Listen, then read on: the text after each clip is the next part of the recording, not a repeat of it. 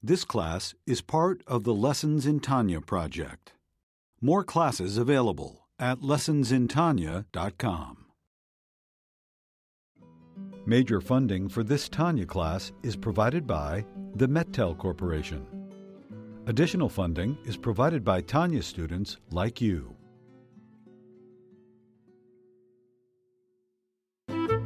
Lessons in Tanya. The Tanya of Rabbi Schneur Zalman of Liadi, taught by Rabbi Ben Zion Krasniansky. Tanya's text elucidated by Rabbi Yosef Weinberg.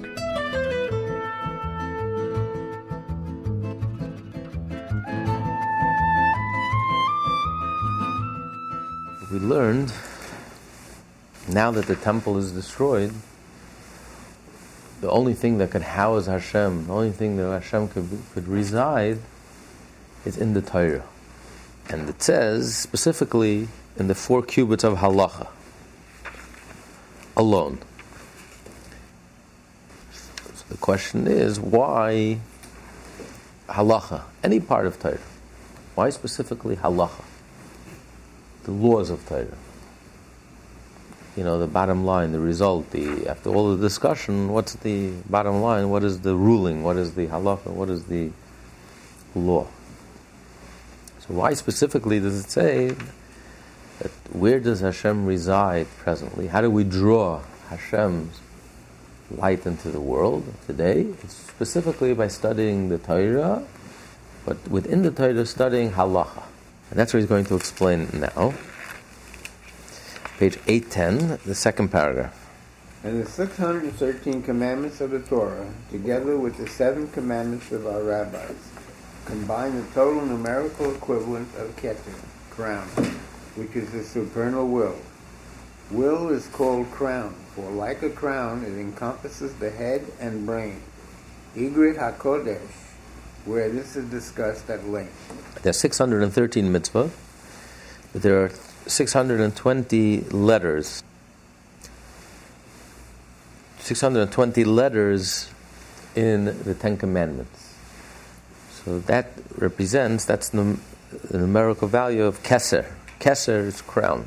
613 mitzvot plus the 7 rabbinic mitzvot, the mitzvot in which we make a blessing. The 7 rabbinic mitzvahs which we make a blessing, like now it's coming up. Purim, we had Hanukkah, washing your hands, lighting the candles, making blessings, saying the Hallel, the Erev. So the 7 rabbinic blessings, together is 620, and Keser represents the crown. Crown hovers over the head. It's above the head. It transcends the brain. The brain represents what's internal, the understanding, the comprehension. But the Keser that transcends the brain, that's the will. Because the will is the source of the brain. That's why you see that Talmud says a person should study a subject that you enjoy. Because if you enjoy the subject and you want to study it, you're motivated, you're driven to study it, it will give your brain, it will strengthen your brain will have the ability to understand it. If you want something very badly, it influences the brain, because the will, that's your soul. That's an expression of your soul. And that's the source of the brain. It transcends the brain. So the will is stronger than the mind. And if you want something, the mind will influence the mind to act accordingly. That's why we find very interesting in the Torah, in the beginning, in Genesis, right at the beginning, it says Hashem wanted to destroy the world, the flood. Why? Because a person is born with an evil inclination. So it's like man is hopelessly corrupt. So Hashem says, let me destroy the world. Then you go to the next Torah reading in Noah, after the flood. Hashem made a covenant promising that he'll never destroy the world. With a rainbow. It always reminds him that he's not going to destroy the world. Why? The same reason. Because a person is evil, and if Hashem would not make a covenant, would not swear that He's never going to destroy the world would be destroyed. So that's a reason why He's going to promise not to destroy the world. So how can you have the same reason for two opposite, the same reason to destroy the world and the same reason not to destroy the world? So obviously reason, the brain, the mind is a very fragile thing. It's the will that bends the mind. It's the will that really determines. When God wanted to destroy the world, so every reason suddenly started to explain, every reason explained and justified that decision. You see, man is so evil, let's destroy him. When God decided not to destroy the world, that same reasoning now becomes a reason not to destroy the world. So you see the power of will over intellect, over logic, over intellect. Because the will is so much more powerful. The will is the crown that's above the head. It's superior to the head. It sits on top of the head. It transcends the mind. And the mind, that's the source of the mind. And that's why the will can influence the mind to go in this direction, that direction. And if you really, people who are born with very limited abilities, very limited talent, but they had a drive, a hunger, desire to learn. And they became the biggest geniuses. They just broke their head. They just applied themselves and wouldn't give up, and just until they developed the most impressive minds, only because of their willpower. They had such a strong willpower, such a strong determination. They were so stubborn, nothing would deter them, that even though they had heads of stone, they just drilled until they developed the most powerful brains. So that's the power of will. Will, that's the crown. So the mitzvah, the 613 mitzvot represents the crown, the will of Hashem, what Hashem desires. And from there, you have the Torah. The Torah explains the reasoning behind the mitzvah. But the mitzvah itself, the keser, this is the will of Hashem. And this is the idea of halacha. What is halacha? Halacha, you have the Torah, you have the different reasons, you have the arguments, different reasons, different approaches.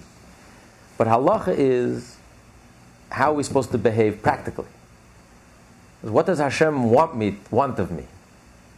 In the real world, in my day-to-day life, how am I supposed to behave? There are many opinions and many different approaches, and they're all valid, but the bottom line is, what does Hashem want of me?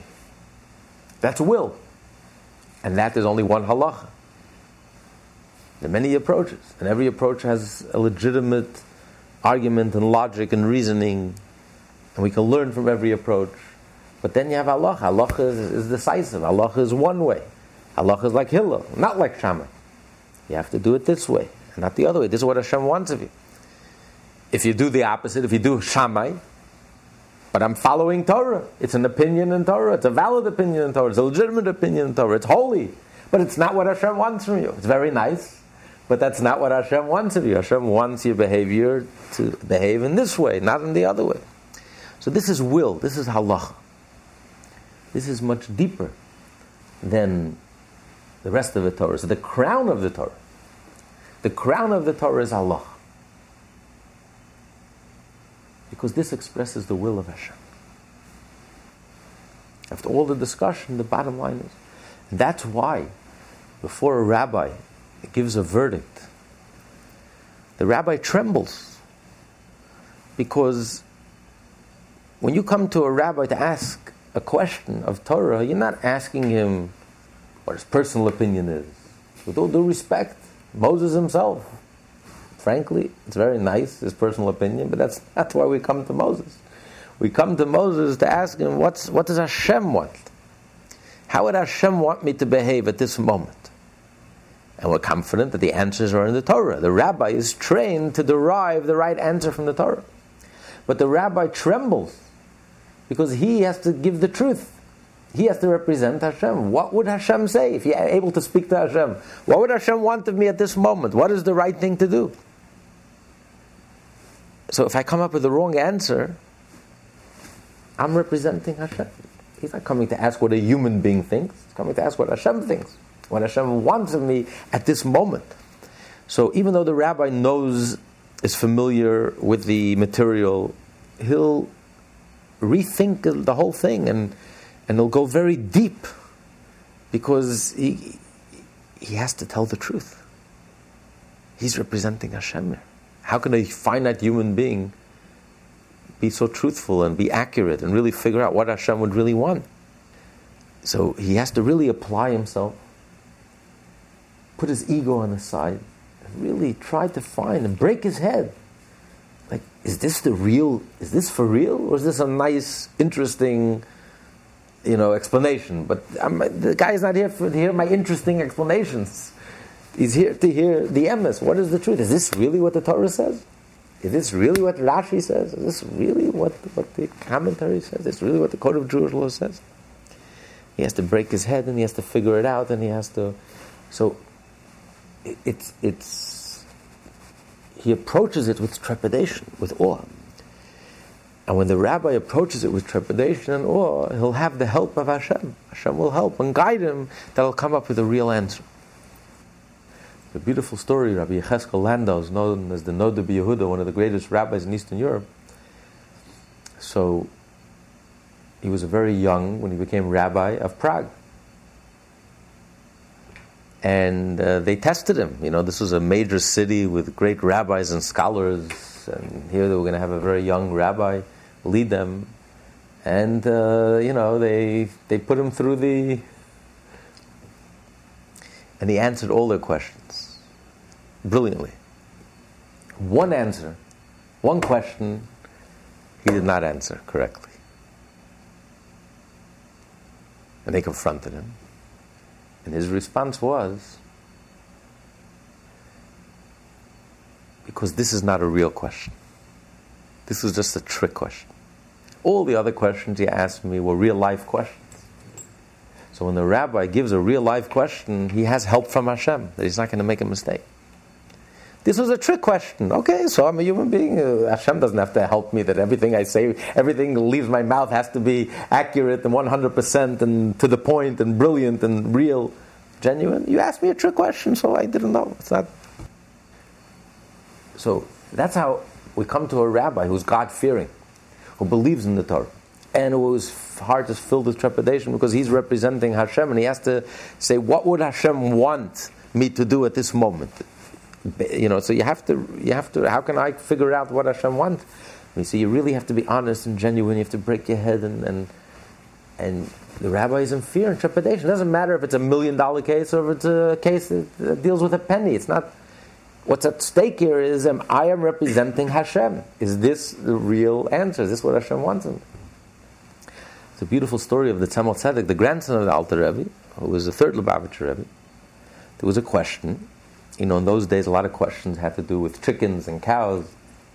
Are they kosher or not kosher? If you saved up some money, to buy a chicken or especially a cow, and then the shochet, the slaughterer, would slaughter it and say it's not kosher. It was a disaster.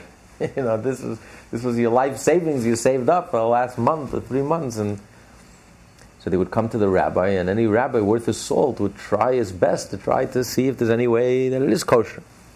Anyway, so there was a chicken, I think it was slaughtered, or a cow was slaughtered for the Rebbe's house.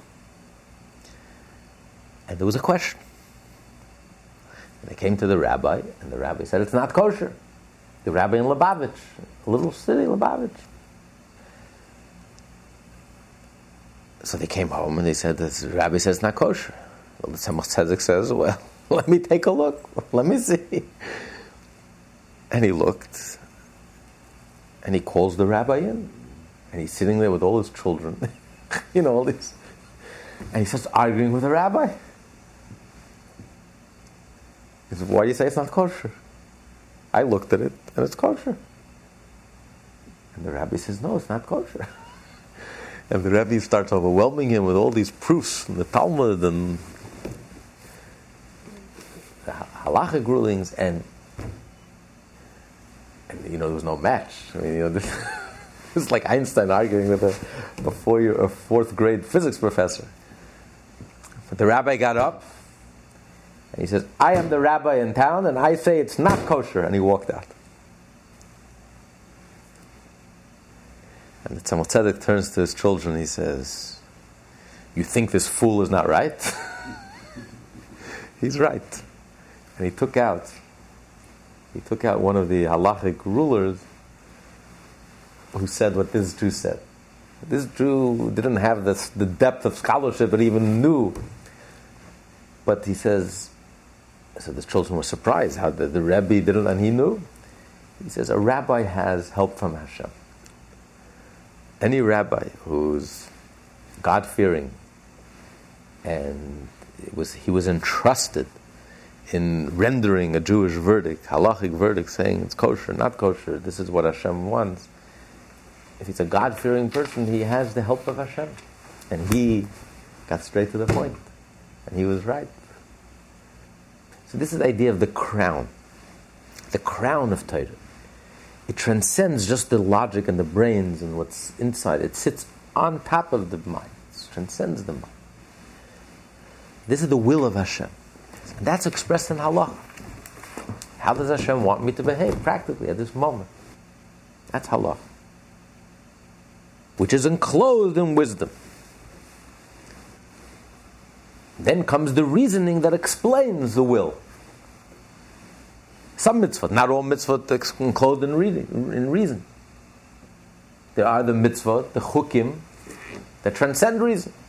They never were enclosed in reason. They remained pure will. But the truth is, all the mitzvot are that way. Even the mitzvah, thou shalt not steal, thou shalt not murder, ultimately it's the pure will of Hashem. That's the reason we don't steal or murder. Not because it makes sense, because it's logical. No, that's not the reason. Today, the university logic will justify murder and terrorism, and especially if it's against Jews. With logic, you can justify anything. It was the great intellectuals of the 20th century that justified eugenics.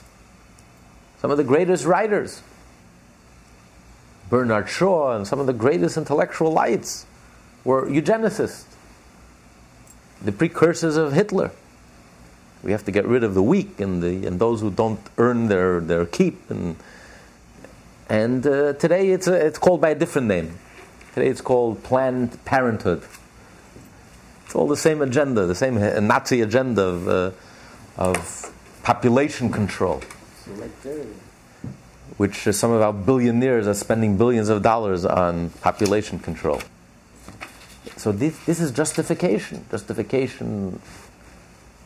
for the worst thing. So it's ultimately the reason why you do the right thing is because Hashem wants it. Hashem says, don't steal, don't steal. Hashem says, life is holy, life is holy.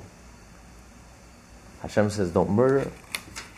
But some mitzvot were enclosed in reason. But all the reasoning in the world, that doesn't exhaust. It's interesting, the Hebrew word for reason is tam. Tam also means a taste. That all the reasons and all the explanations for every mitzvah that we have is just a little taste. That doesn't exhaust. That's not the ultimate reason. The ultimate reason is it's divine, it's infinite, it's Hashem's will. It's beyond reasoning. But Hashem enclosed His will in reasoning, in the logic of Torah. But what's inside of it? It's really the will of Hashem, which is clothed in His wisdom.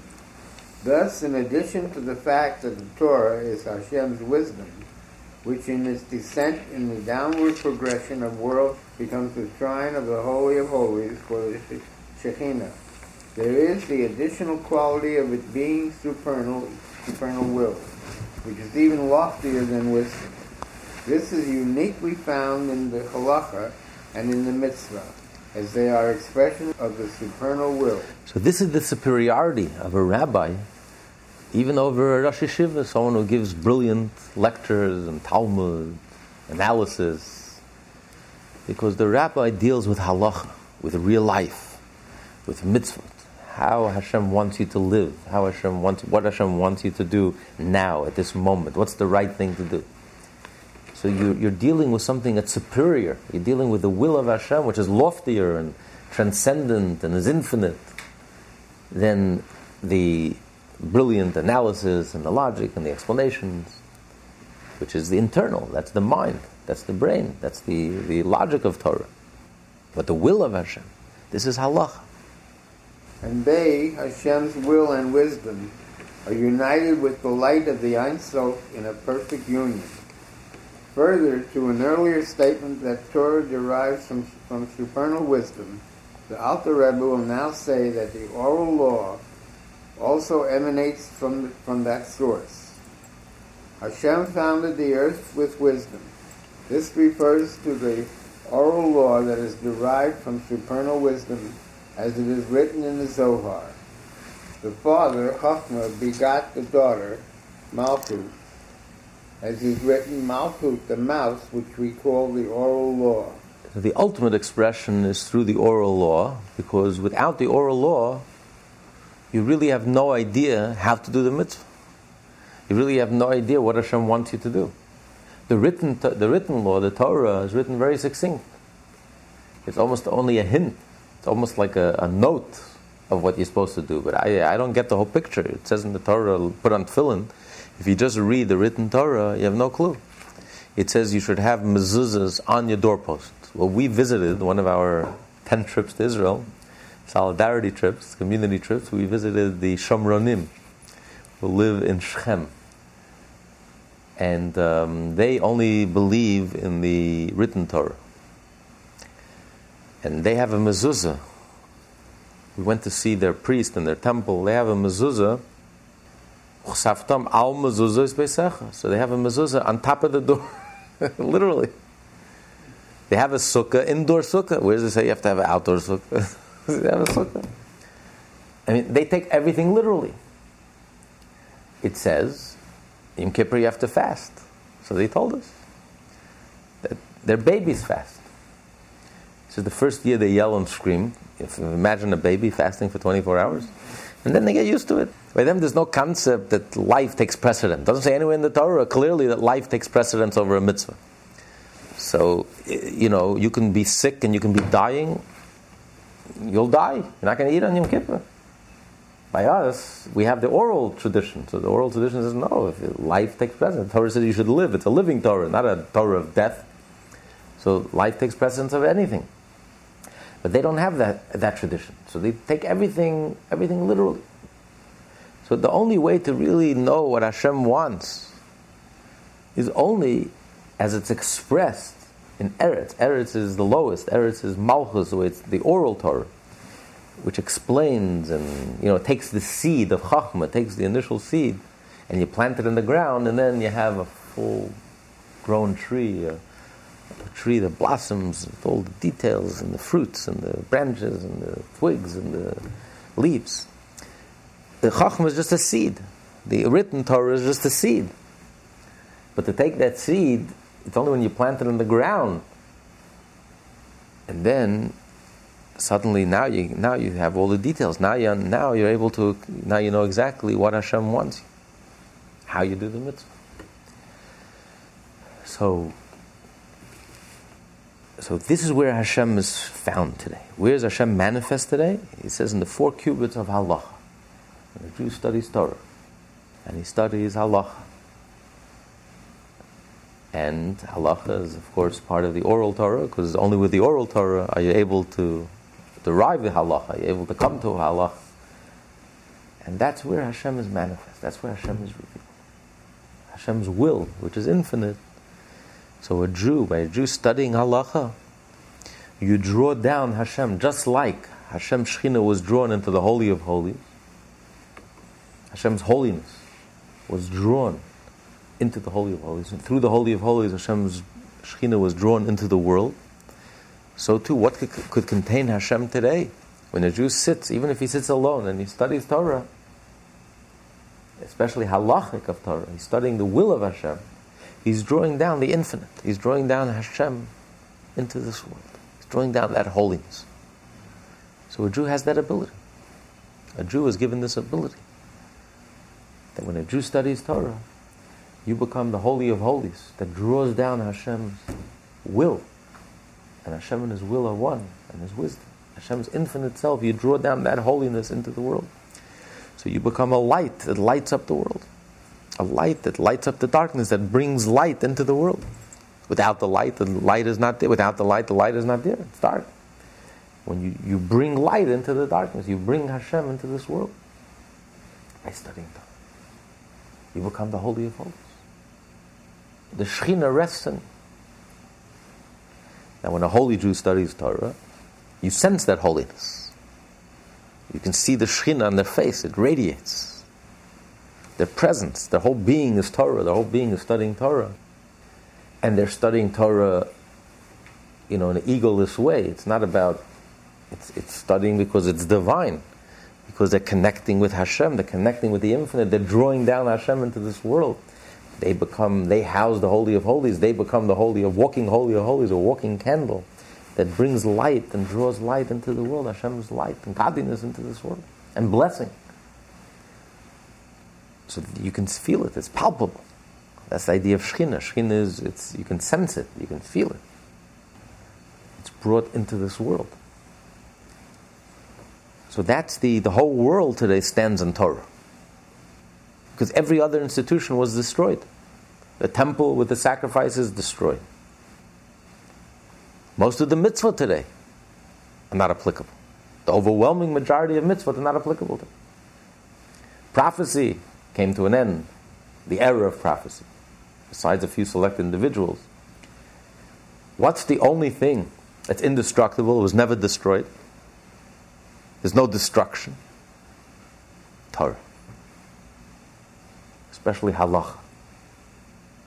So when the Jew studies Torah today, this is our Holy of Holies. This is our temple.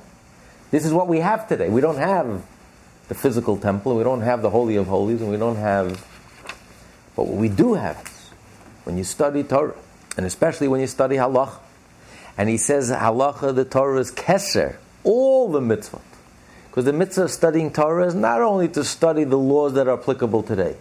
When you study Torah, you can study all 613 mitzvot together with the 7 rabbinic mitzvot.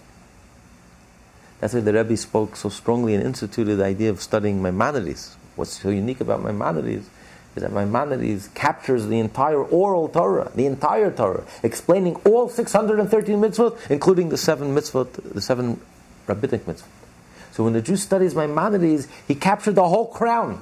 The whole will of Hashem is captured in one book. There is no other book like it in the whole, it was ever written before or after, that captures the whole entire Torah.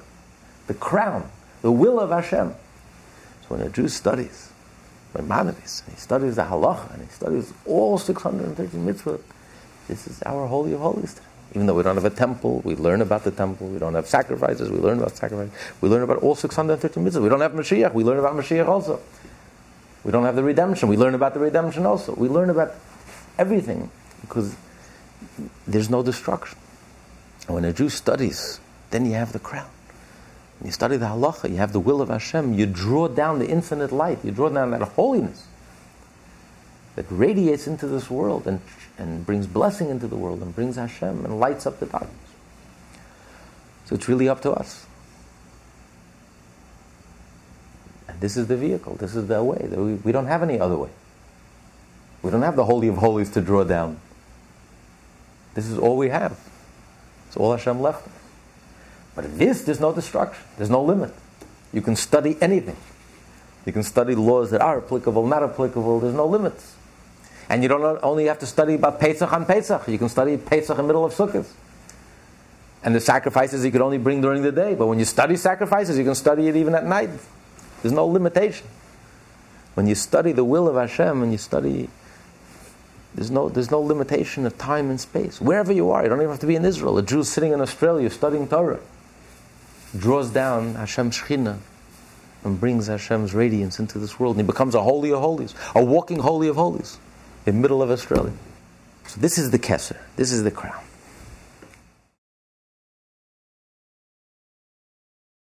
I have a question. Okay.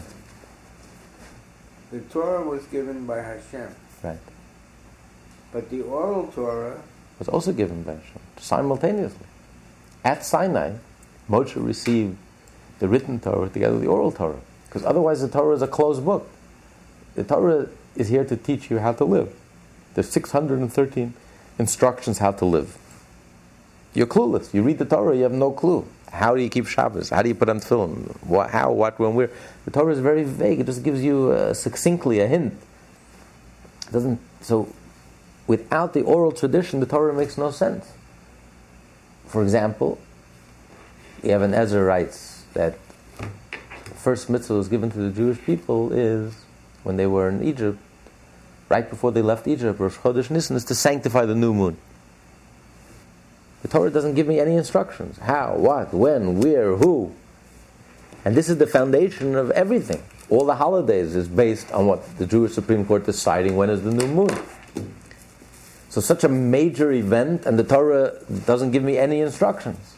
So obviously, the Torah just writes briefly one point, the essence of the mitzvah, and the details were given simultaneously to Moshe, to be transmitted orally. And there's a reason for that. Because the Torah is meant to be transmitted via live experience. Parent to child, you have to live it. It's not book knowledge. It's live knowledge. It's not just transmitting an idea, a concept. It's transmitting a life, how you live it. And every bone in your body absorbs it. Every part of you absorbs it by seeing how your parents are living it and doing it. So it's meant to be taught through real life transmission, not just book knowledge. That's why you're not allowed to write down the oral tradition. It was only later on, in later generations, when they saw that it was an emergency. We had no choice, so therefore we had to write it down. Otherwise, the Torah would long be forgotten. God forbid. But the way the Torah was meant to be transmitted, ultimately, is through real life transmission. So that's why it's oral. But it was the same Torah. It's given to Moses at Sinai.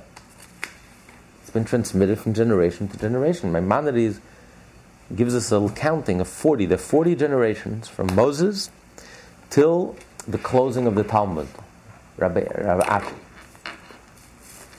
which was like the end of the Jewish Supreme Court. The Talmud effectively is the last Jewish Supreme Court. Whatever the Talmud decides is binding on every single Jew, because that's the collection of all the rabbis together. So he makes a list. Moses, Joshua, Pinchas, Eli, Shmuel. He makes a whole list, 40. David, Achi Ashiloini, Elijah, Elisha, Yehoiada, Zechariah, Hosea. He goes a whole list of 40 rabbis all the way to Mara. So this was transmitted, the oral tradition was transmitted from one generation to the next. So how do these people, how can they observe these people we spoke about in Eretz Yisrael? That if it's just by the written word... Well, they denied the oral tradition, and ultimately they left the Jewish people. They disconnected themselves from the Jewish people, and there's only a few hundred left. It's not. But it's a relic. They're Jews. Not really. At this point, no. They never follow the Jewish law, and they became totally assimilated, and they're not really Jewish because they don't really follow it. As it is, they were really converts. They were not really genuine converts. It's the whole origin is questionable, but no, they disconnected themselves from the Jewish people, and now they're down to a few hundred. Do they consider themselves Orthodox Jewish? They consider themselves Jewish. They follow the Torah, they read the Torah, but they're not, and they don't have that blessing. It's not like a vibrant culture that the Jewish people are alive all over the world and thriving. Here's a few hundred people that are following their tradition in their original place. They never left their original place. Shechem. The mountains there of Shechem. So if anything goes in a different direction, they still follow the Torah. Yeah, but it's not the correct version of the Torah. You see, throughout Jewish history, any Jew disconnected themselves from the Torah ultimately disappeared from history.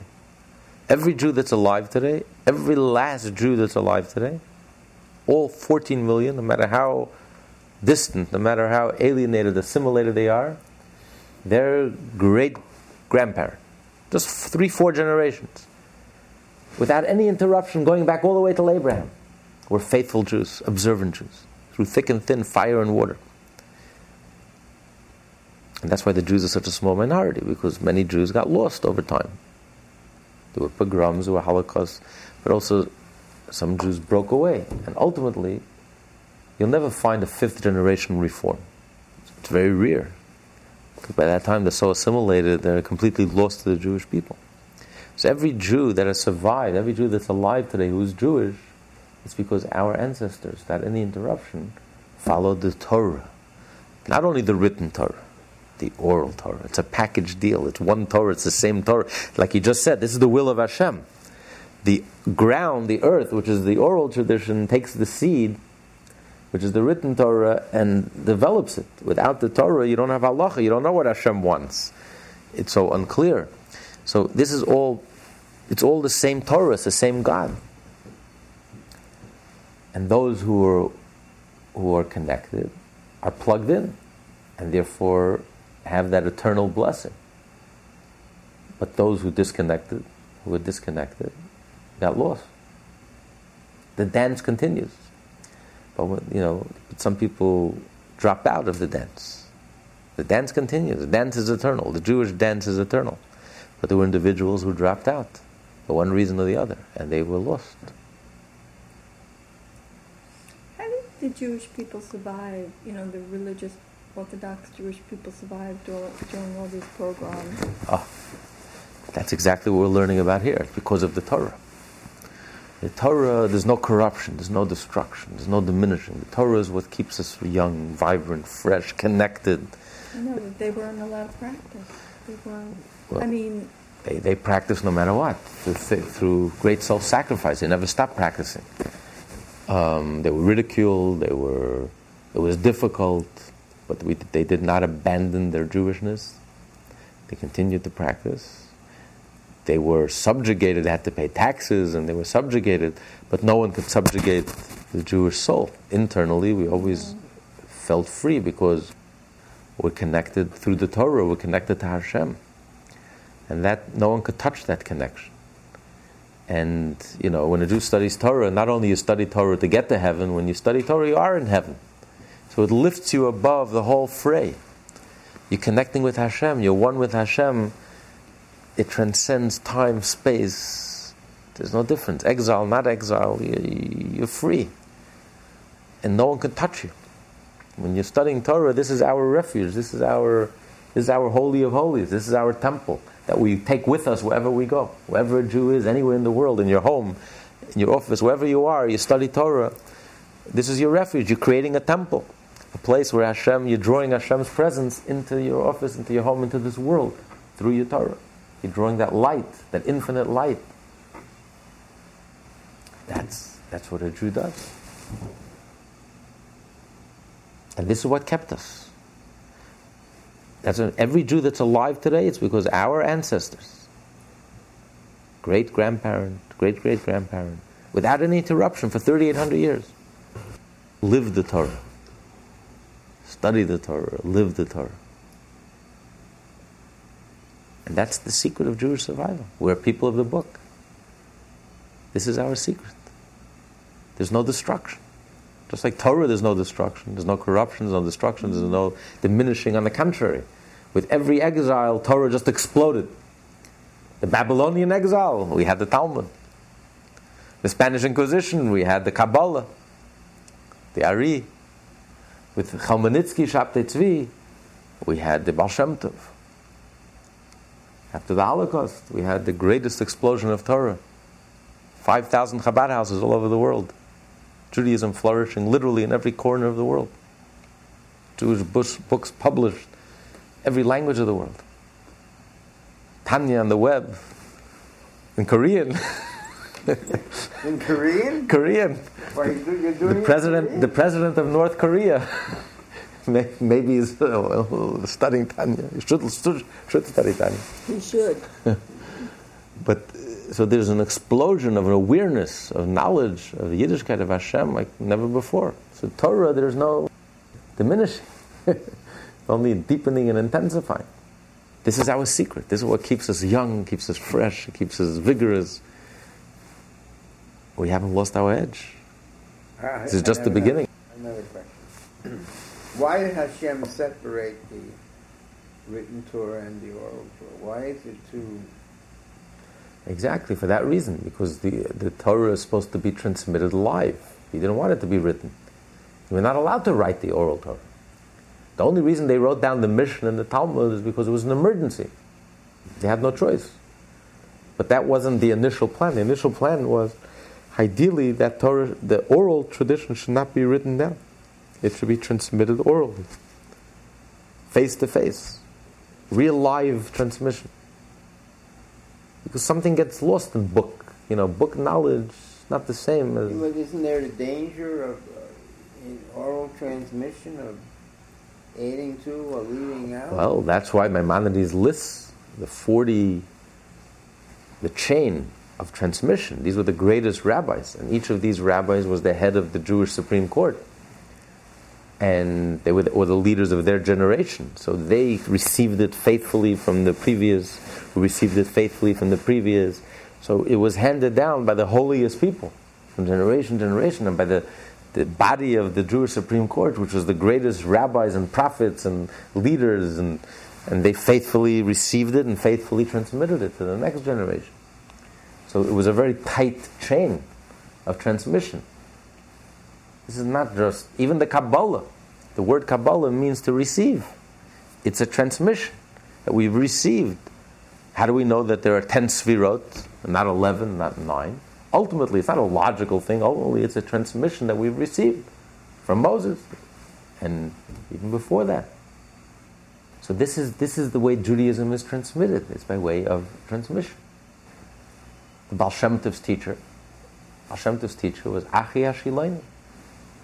One of the most special, unique part of this chain of transmission was the seventh in line of the transmission after David, and he is the one who anointed Elijah the prophet. And he saw Moses. He was a child. He was a teenager when he left Egypt. He lived 500 years. He was the master of the Yechidah, of the fifth level, the essence of the soul, and he taught the Baal Shem Tov. He was his teacher for 10 years. He used to see him sometimes as soul, sometimes he saw him, he came in a bodily form, and he taught him. So you're talking about the whole Hasidic teachings, the source is a direct transmission from someone who was there at Sinai, who lived through from Sinai, from Egypt, all the way to Elijah the prophet, King David, King Solomon, and on, beyond. He was the one who appointed Yeravim ben Nevat to be king. So you're dealing here a transmission that was, that's direct. That's why in Judaism the transmission is so important. Like the Rebbe, where did the Rebbe get his teachings? From his father-in-law, the previous Rebbe, who heard it from his father, who heard it from his father. The Alter Rebbe, who heard it from his teacher, Rabbi Dov Ber, his spiritual father, who heard it from his spiritual grandfather, who heard it from the Rabbi Dov Ber, heard it from the Baal Shem Tov. The Baal Shem Tov heard it from Achi Hashilaini. So it's a direct line transmission. It's not I'm making things up. A Jew can't just come and make things up. The Torah is not just, it sounds good to me. It's not just a canvas where you can just express your creative ideas. It's not about you. It's about transmitting the will of Hashem, the divine, the infinite, that transcends human logic and reasoning. So the first question is, what's the Messiah? What's the Kabbalah? Where did he get this from? Who is your teacher? You have to be very faithful to transmit exactly, word for word, down to the last letter. What did you hear? Not just your brilliant interpretation, but what's the actual transmission? What did Hashem say? And then you can explain it to the best of your ability. But you have to be faithful to that live transmission. And you see by the Alter Rebbe, every word in the Tanya, every letter, every word is a reference to somewhere in the Torah. It's not just, even the language. And the Rebbe, you see it clearly in the Rebbe's talks. He would annotate it. He would a source for everything he said. And every word, everything is a quote from something. It's not just, when you say something in Torah, you have to prove it. Where does it say? Show me. Where does it say? Where's the source? Who says this? Not just your brilliant idea, that's beautiful, but what's it based on? What's it founded on? What's the tradition? So this is the respect we have to have for the oral tradition, because it's a tradition that's been transmitted faithfully. So it's not just a human being makes it up. Oral tradition doesn't mean rabbis make things up. It's transmitted faithfully, and someone who receives it faithfully, when a new issue comes up, a new questions come up, he knows, and we trust him, that he'll be truthful and faithful to the original to find what's the real answer. What would Hashem say in this case? Based on everything that I know and everything that I've learned, and based on the methods that I've been taught, how to find out the right answer. And he won't sleep at night. He'll be filled with trepidation. Maybe I'm making a mistake. Maybe I'm mixing my own ego into this. Maybe I'm distorting it. Maybe I'm not telling the truth. So he'll pray to Hashem that he should get it right. He's a God-fearing Jew. This is the qualification of a rabbi, not just someone who's brilliant. Brilliance is not enough. In Judaism, brilliance is not enough. We don't respect brilliance per se. Brilliance is not going to get you anywhere. It's brilliance coupled with Seichel. Brilliance coupled with God-fearing Jew, a genuine Jew, a sincere Jew, a humble Jew. That's why humility is such an essential quality. Why Moses, the one who received the Torah, he was the most humble person that lived. Should have said he's the most brilliant person that lived. No, that's not his essential quality. His essential quality is, why was he the one chosen to receive the Torah? Because he was the most humble person that lived. Because when you approach Torah, you're approaching something that's divine. The oral tradition is not a man-made thing. You're dealing with the divine. The oral tradition just spells out what the divine will is. You're dealing with the divine, with the infinite.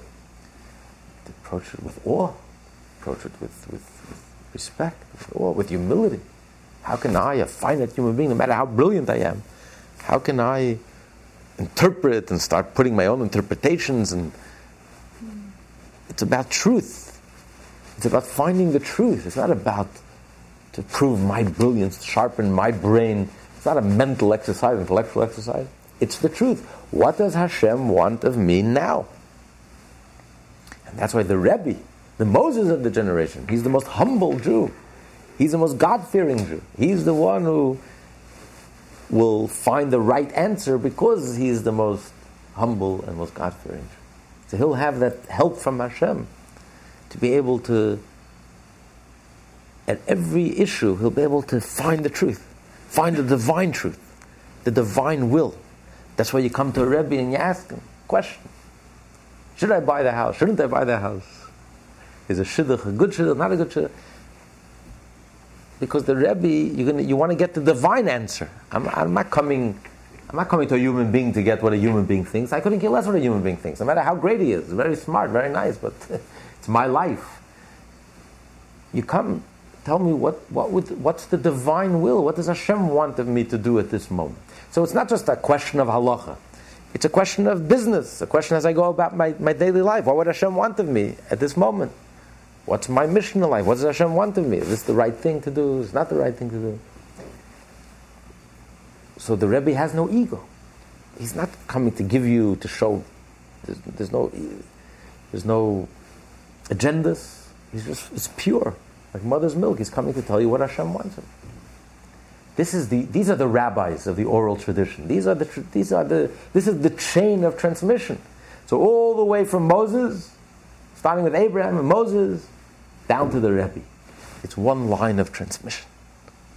It's one God, and one will, and one infinite. It's not continuing. Well, Mashiach has to come. Oh, so that's the... So the sikhs that I get every week from Baha'i, this is oral law. This is This is absolutely the Rebbe this is part of the oral tradition, of course. The rabbis of the generation. They are transmitting the Torah and they are showing us how the Torah is relevant and applicable today. how you take this whole Torah and how you live today, what you have to do today, what your mission is, what's the urgent mission for this moment. Yeah. So I better go back and read again, because I'm just reading. I'm just. I mean, it's a beautiful thing, but I didn't realize that it's. I'm reading oral Torah explained. Exactly. You're reading the will of Hashem as it applies today, to the here and now, to me, to you and I, right now. So this is the transmission. And it's only through the rabbis, it's only through this transmission, it's only through the oral Torah that we can really answer this question and really find out the truth. What does Hashem want of me today?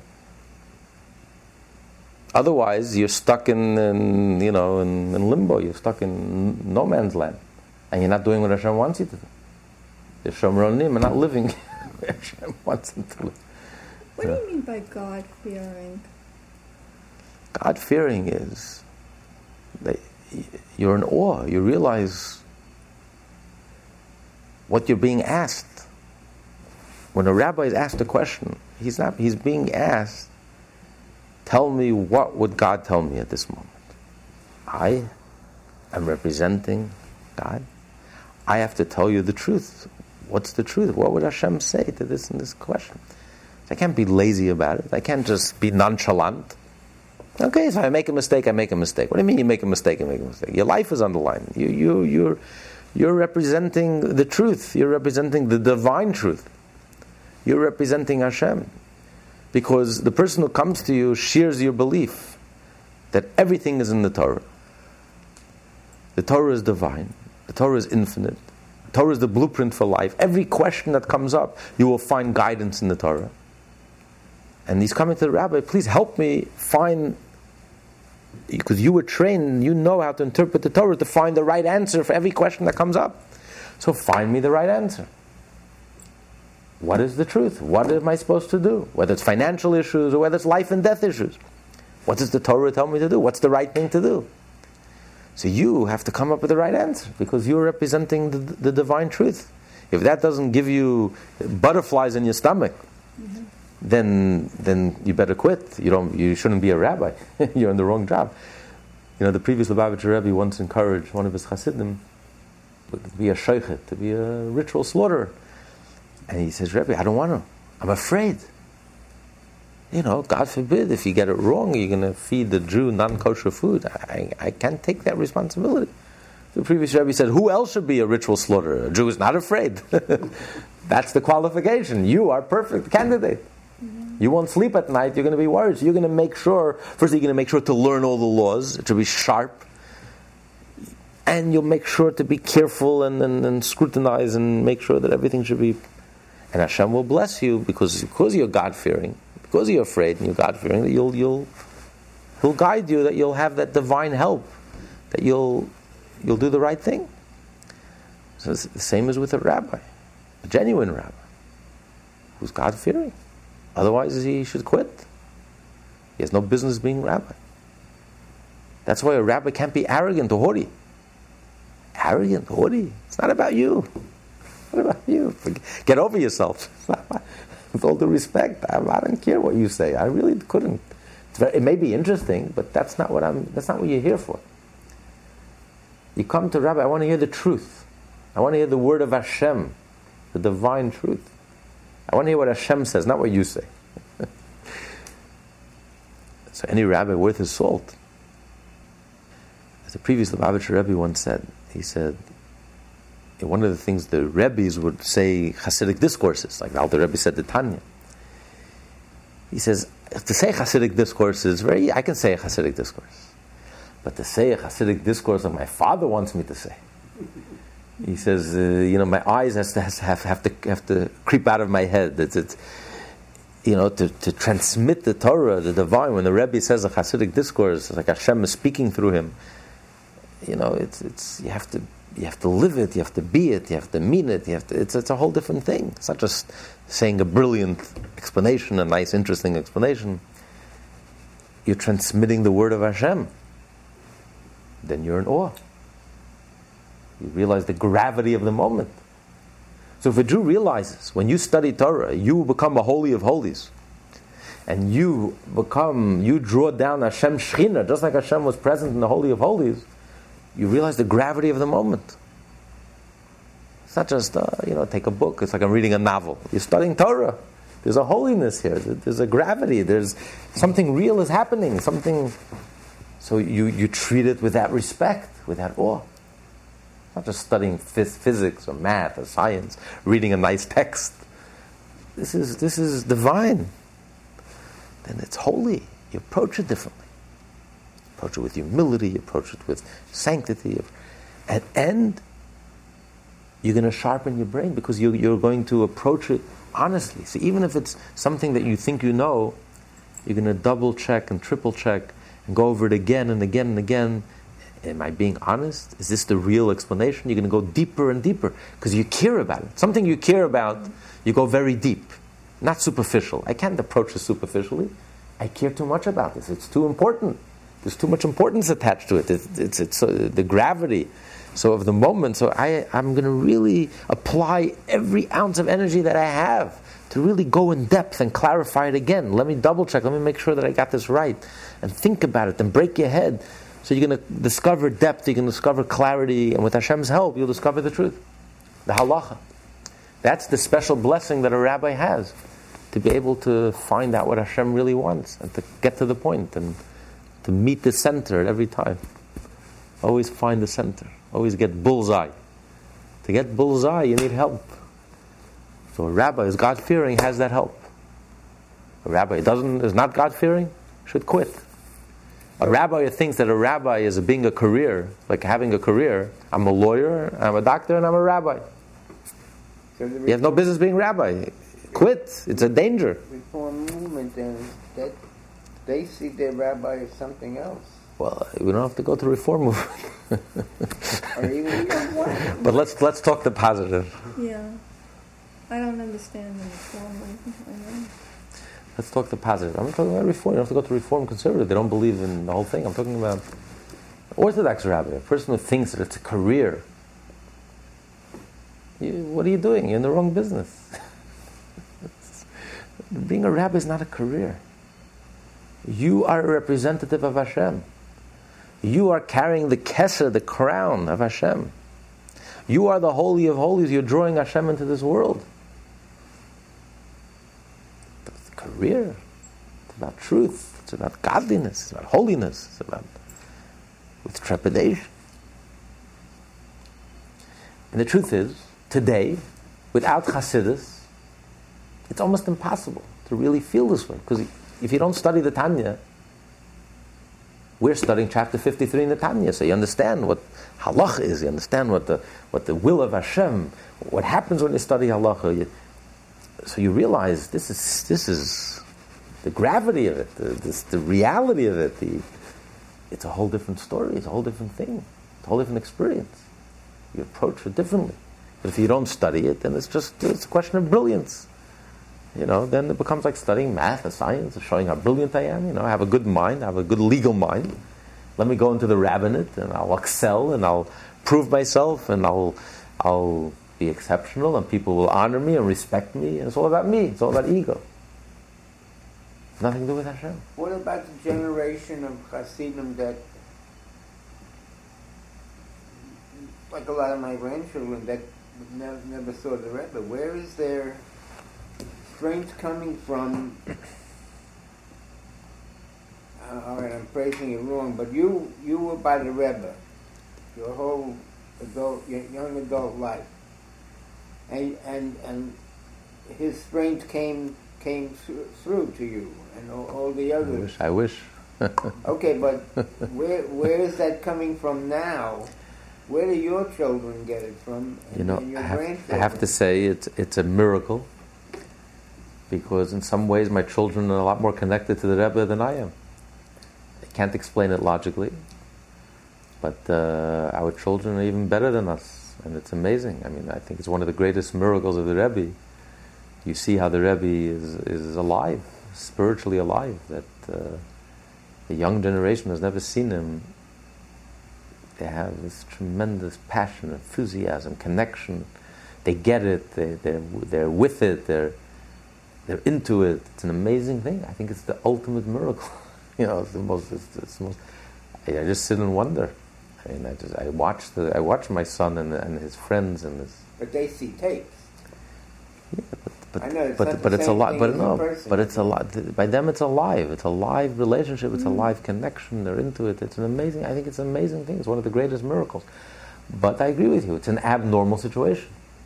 This is not meant to continue. Mashiach. What's meant to happen is Mashiach has to come. This is a completely abnormal situation.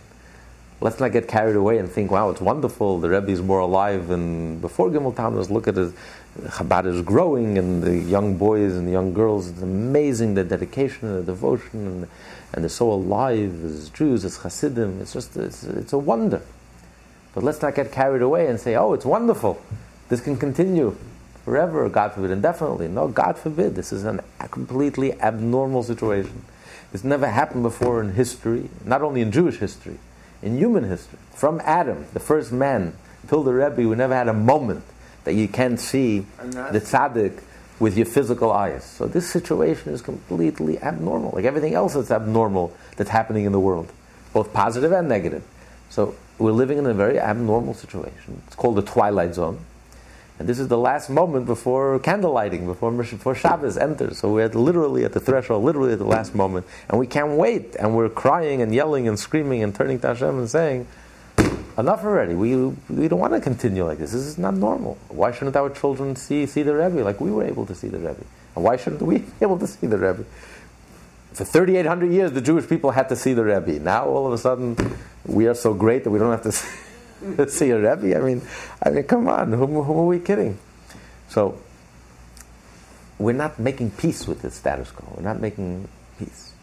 But at the same time, it's an astounding, astonishing miracle. It's amazing. You look at the children, it's the biggest miracle of the Rebbe.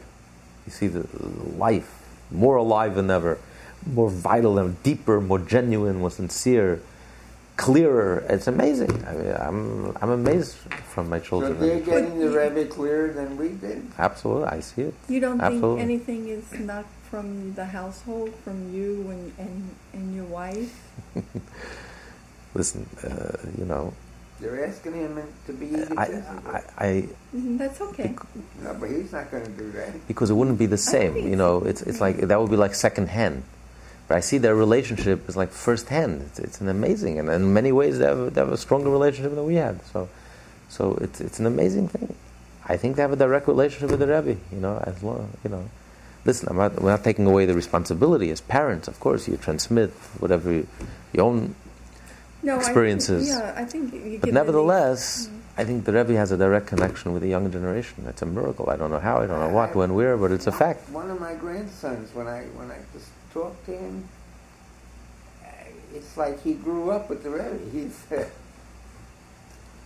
Yes, not only they watch the tapes and they see the videos, but they're really, it's alive. The spirit, right, the spirit. They have that spirit, and they have that. It's amazing. It's amazing. Talks to me about the Rebbe as if he was sitting there. right, And he never saw the Rebbe in his life. He's 22. No, he was. I think it's in his mother's arms. I think. Right, he doesn't remember. So it's a miracle. There's no way to explain it. It's one of the most astounding miracles. In that sense, the Rebbe is alive. It's amazing. So, but on the other hand, we need the real thing.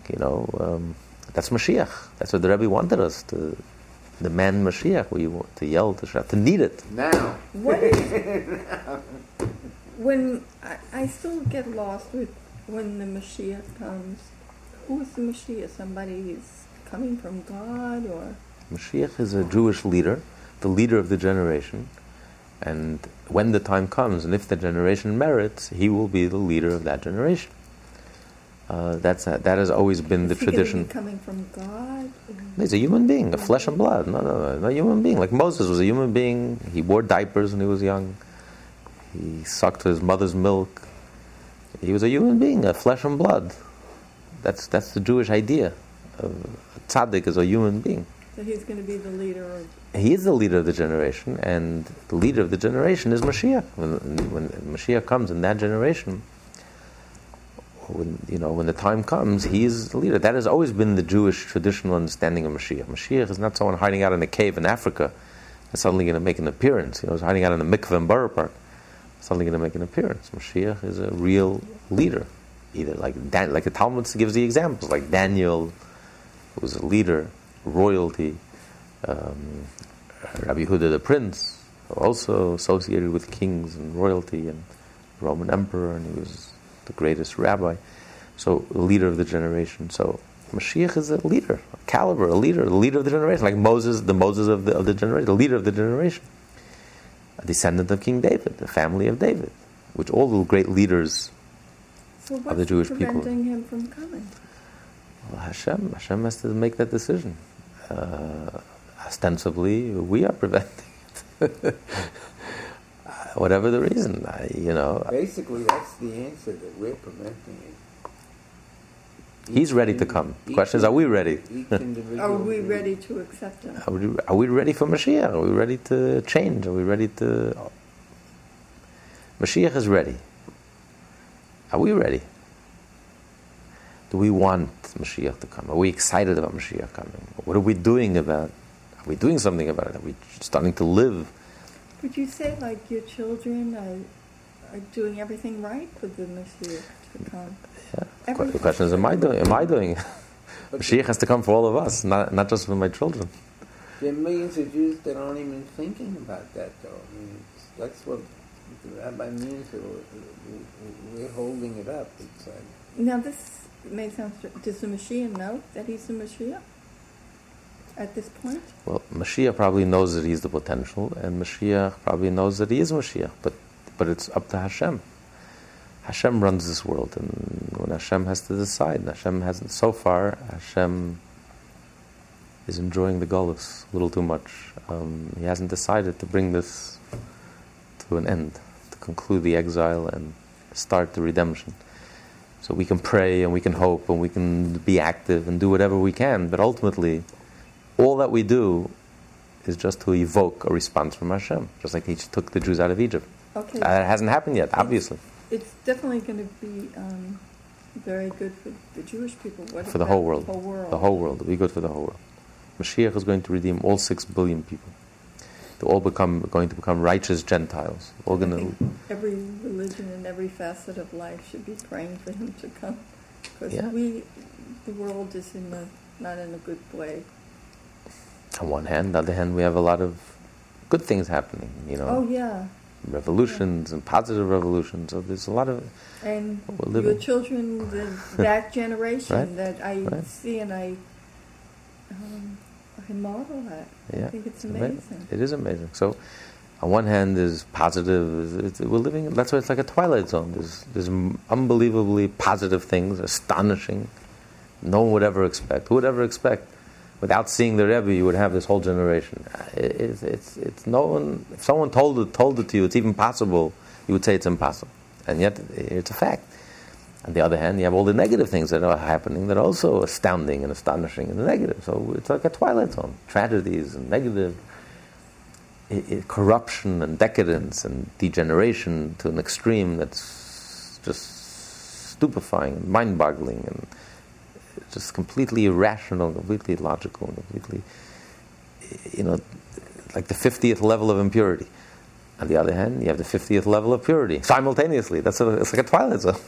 But this is the moment before Mashiach. This is exactly how the Torah describes the moment before Mashiach. It's a very tumultuous, confusing time, and it's really up to us to really... Where did I hear that someone said, if you can find 3 people that really want Mashiach, he would come? The Rebbe said that it was 10 Did I hear Jews. it from you? No. 10 10, yeah. 10 Jews. That really want Mashiach. He would come. He would come. How many people? 10 Jews who genuinely wanted and cried out to Hashem for Mashiach to come, he would come. That's what the Rebbe said. The Rebbe doesn't play around with words. So it had to be like 10 Rebbes. It had to be 10 people in that. Okay. In that. But the Rebbe represents the Jewish people, and he wanted it, but it's not enough. We have to want it. Mashiach is if we want him, he'll come. We'll conclude. There's a beautiful story that Rabbi Soloveitchik, Rabbi Yoshe Ber Soloveitchik, the father of Chaim Brisker, before he was town in Brisk, he was town somewhere else. And the people of Brisk came to him, a delegation, and he said, we want you to be our rabbi. And he refused. But he said, Rebbe, we have a signed petition here. 15,000 Jews signed the petition, begging you, pleading with you to come to be the rabbi of the town. He starts packing his bags. So the Rebbitzin's wife says, what happened? I thought you don't want to go. He says, yeah, I don't, but 15,000 Jews wrote it down on the paper. How can I refuse? So when the Chafetz Chaim heard the story, he was crying. He says, no, can you imagine if 15,000 Jews signed, we want Mashiach now? He couldn't refuse. If Jews really want, and really feel the urgency, and really miss and want it, and genuinely, how can he say no? But it's like a relationship. If you turn your back, I can't come. If you're not interested, I'm not going to come. Mashiach is not going to impose himself. You have to want it. So if Hashem sees, that's what he said. The Rebbe said, if there were 10 Jews who genuinely wanted, Hashem cannot refuse. So Mashiach is waiting for the signal from Hashem. He can't do it. Hashem has to give the green light. Hashem hasn't given the green light yet, for whatever reason. The fact is, he has not given the green light. Because the redemption has not come. Has not materialized. But hopefully by next week, tonight, Mashiach will come.